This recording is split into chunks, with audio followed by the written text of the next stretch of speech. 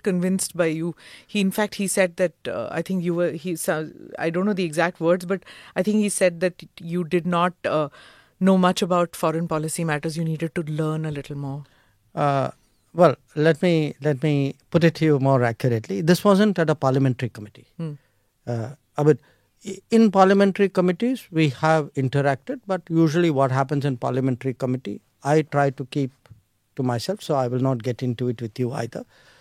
This, I think, was something he said at some kind of public meeting somewhere. That you don't know much about.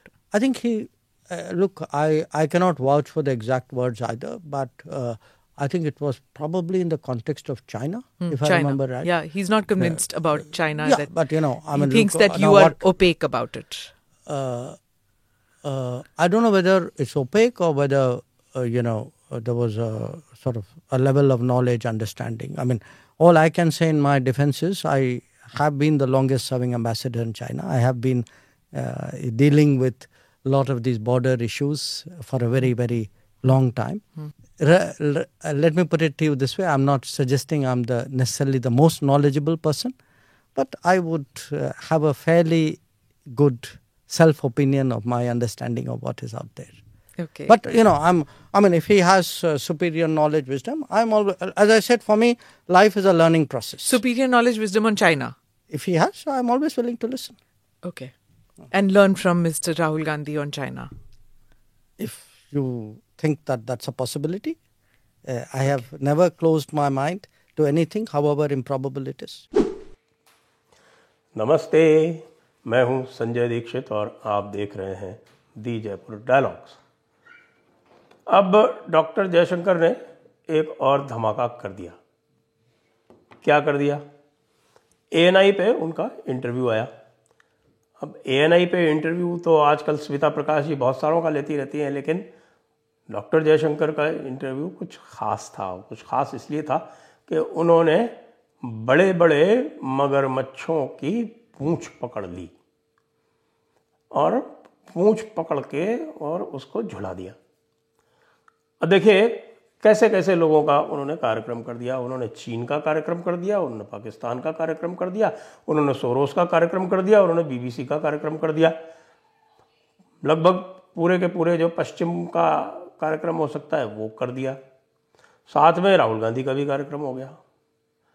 तो अब ये देखें आप कि इस समय जो बात हो रही है, वो जो हम जयशंकर जी ने क्या कहा ये तो हम अभी बात करेंगे, लेकिन जो लोग प्रतिक्रिया दे रहे हैं जरा उनकी आप सुनिए कि साहब कोई टीएमसी वाला प्रतिक्रिया दे रहा है। कौन? वो जौहर सरकार। जौहर सरकार कौन है? वो देसी अंग्रेज। हमारे सुब्रमण्यम स्वामी कह रहे हैं वो आजकल जयशंकर जी का मजाक उड़ाते हैं उनको वेटर कह के, लेकिन जो असली वेटर है सुब्रमण्यम स्वामी जी, वो असली वेटर वो जौहर सरकार है, क्योंकि वो पूरी तरह से बटलर की तरह अंग्रेजों की चमचागिरी में, वेस्टर्न ट्रोप्स की, वेस्टर्न नैरेटिव्स की चमचागिरी में लगा रहता है। ऐसा व्यक्ति किसी समय प्रसार भारती का सीईओ हुआ करता था। ये एक शर्मनाक अध्याय है भारत के आईएएस कैडर के लिए। कौन? ये जौहर सरकार। खैर उसकी तो हम छोड़ दें। अब सुब्रमण्यम स्वामी जी को पता नहीं क्या समस्या है। उनको किसी भी तमिलियन से समस्या हो जाती है। अगर कोई तमिलियन जो है वो अधिक लोकप्रिय हो जाए, आगे बढ़ जाए, उनसे अधिक बुद्धिमान दिखने लगे तो उनको समस्या हो जाती है। तो उनकी भी बात समझ में आती है। और वैसे भी उनको जो चाहिए था वो कभी मिल नहीं सकता, क्योंकि वो तो बातें इस प्रकार की करते हैं कई बार कि उनको लगता है कि पता नहीं क्या ये भारत में या इस धरती पर कोई इकोनॉमी चलाना चाहते हैं या कि मार्स या जुपिटर पर किसी इकोनॉमी की बात कर रहे हैं। तो तरह तरह की आलोचना है। कांग्रेस की तो आलोचना आप जानते हैं। अच्छा, हमने बहुत अच्छे अच्छे पद दिए। अरे भाई, इंडियन फॉरेन सर्विस में यदि कोई भी व्यक्ति एक सीनियर पोजीशन पर पहुंच जाता है तो वो क्या पद लेगा? उसको या तो आप राजदूत बनाएंगे या फिर उसको अपनी सीनियरिटी से ही आपको उसे सेक्रेटरी बनाना पड़ेगा। सेक्रेटरी बनकर वो फॉरेन ऑफिस में रहेगा, साउथ ब्लॉक में रहेगा, क्योंकि पूरा का पूरा जो एस्टेब्लिशमेंट है मिनिस्ट्री ऑफ एक्सटर्नल अफेयर्स का वो साउथ ब्लॉक में है। तो इन तीनों का ये जो क्रिटिसिज्म है, जो इनकी आलोचना है, जो इनकी तनकीद है, ये तो बिल्कुल वो दिखती है कि जैसे साहब अंगूर खट्टे हैं या फिर हमारी बहुत बुरी तरह से सुलग गई है। लेकिन सुलगी किन बातों पर? वो बातें अवश्य जाननी आवश्यक है जिन बातों पर सुलगी है। तो सबसे अधिक जो सुलगी है वो चीन के सवाल पर सुलगी है, कांग्रेस की सुलगी है। क्यों सुलगी है? क्योंकि राहुल गांधी बार बार कहते हैं कि प्रधानमंत्री चीन से डरते हैं, प्रधानमंत्री चीन का नाम लेने से डरते हैं। अब इस ओवरग्रोन टीनेजर को, यानी कि इस प्रौढ़ वय के बालक को कोई क्या समझाए? इस प्रौढ़ वय के बालक को समझाने का कार्य जयशंकर जी ने किया और उन्होंने कहा भाई चीन का नाम हम तो लेते हैं ना, मैं ले रहा हूं चीन का नाम, मैं चीन को तो लगातार कह रहा हूं कि चीन ने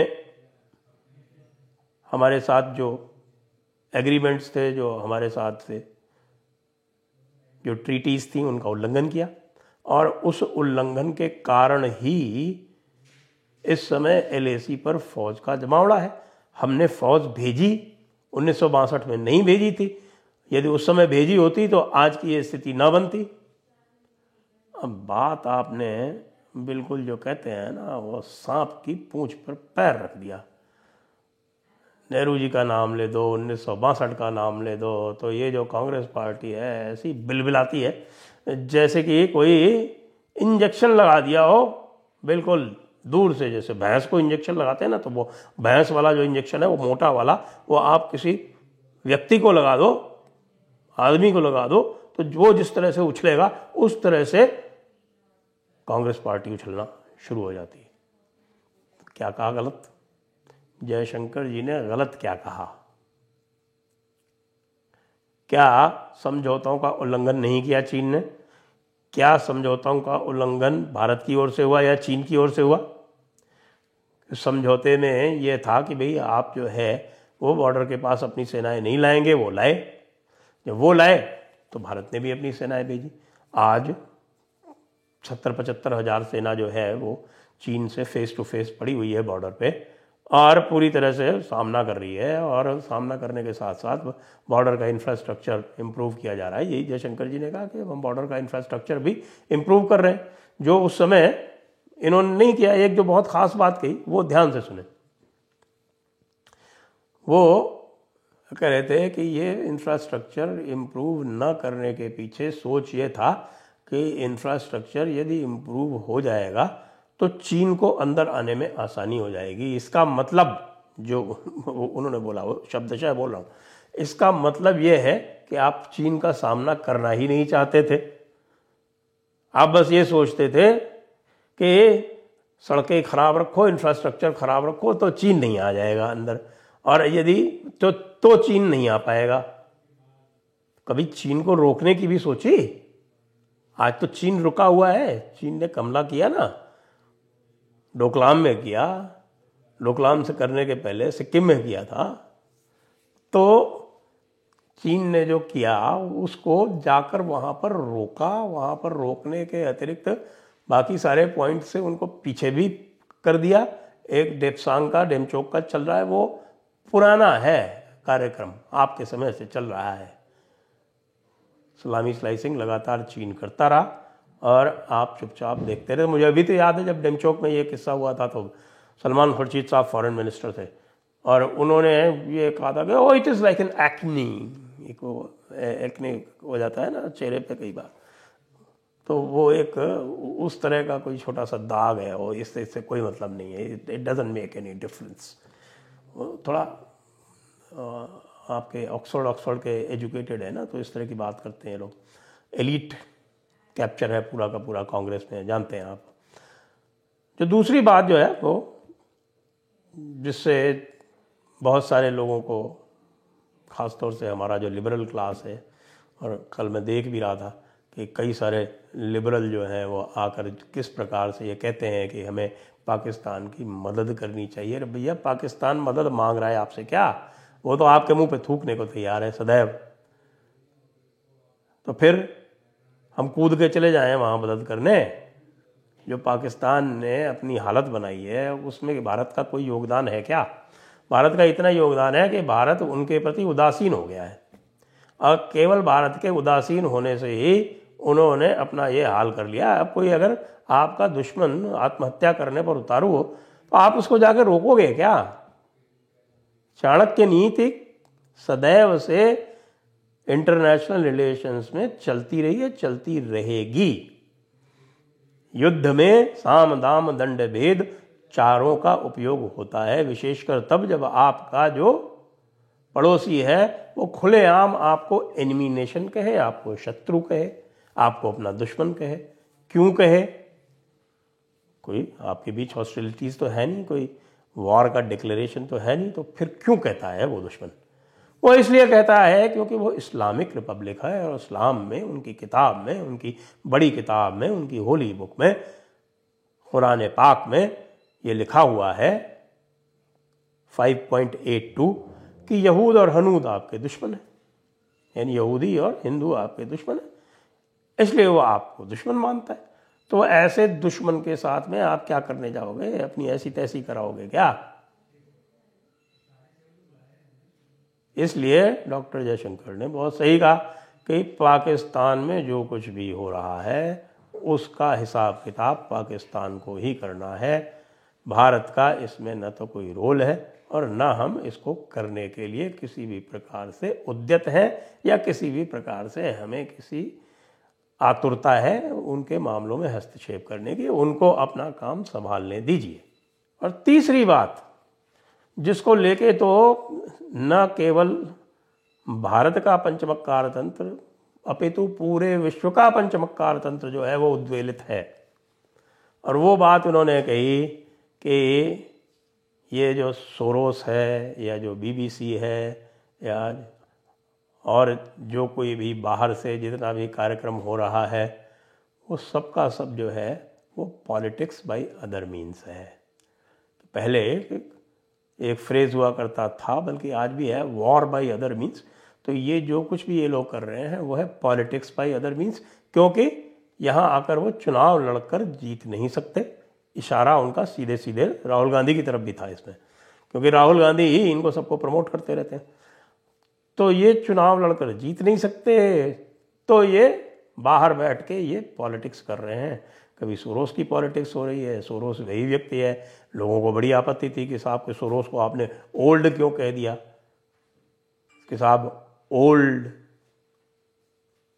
और रिच, ओपिनियनेटेड एंड डेंजरस। तो डॉक्टर जयशंकर कह रहे हैं कि भाई मैंने गलत क्या कहा? ये वही व्यक्ति है जो 2020 में जिसने कहा था कि $1 बिलियन का फंड बना रहा हूं मैं भारत में उपयोग लाने के लिए, यानी कि भारत में रजीम चेंज के लिए।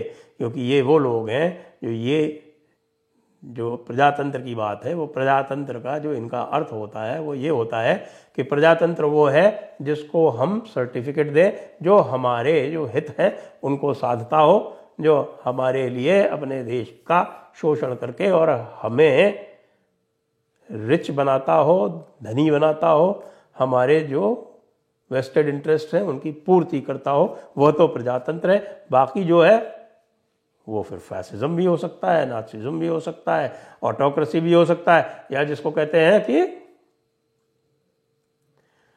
Electoral autocracy. ये भी एक टर्म निकाला गया, इन्हीं लोगों द्वारा निकाला गया। ये जो सारा का सारा हमारा एनजीओ गैंग है, आजकल एनजीओ गैंग से हमारा सुप्रीम कोर्ट भी बहुत प्रभावित रहता है।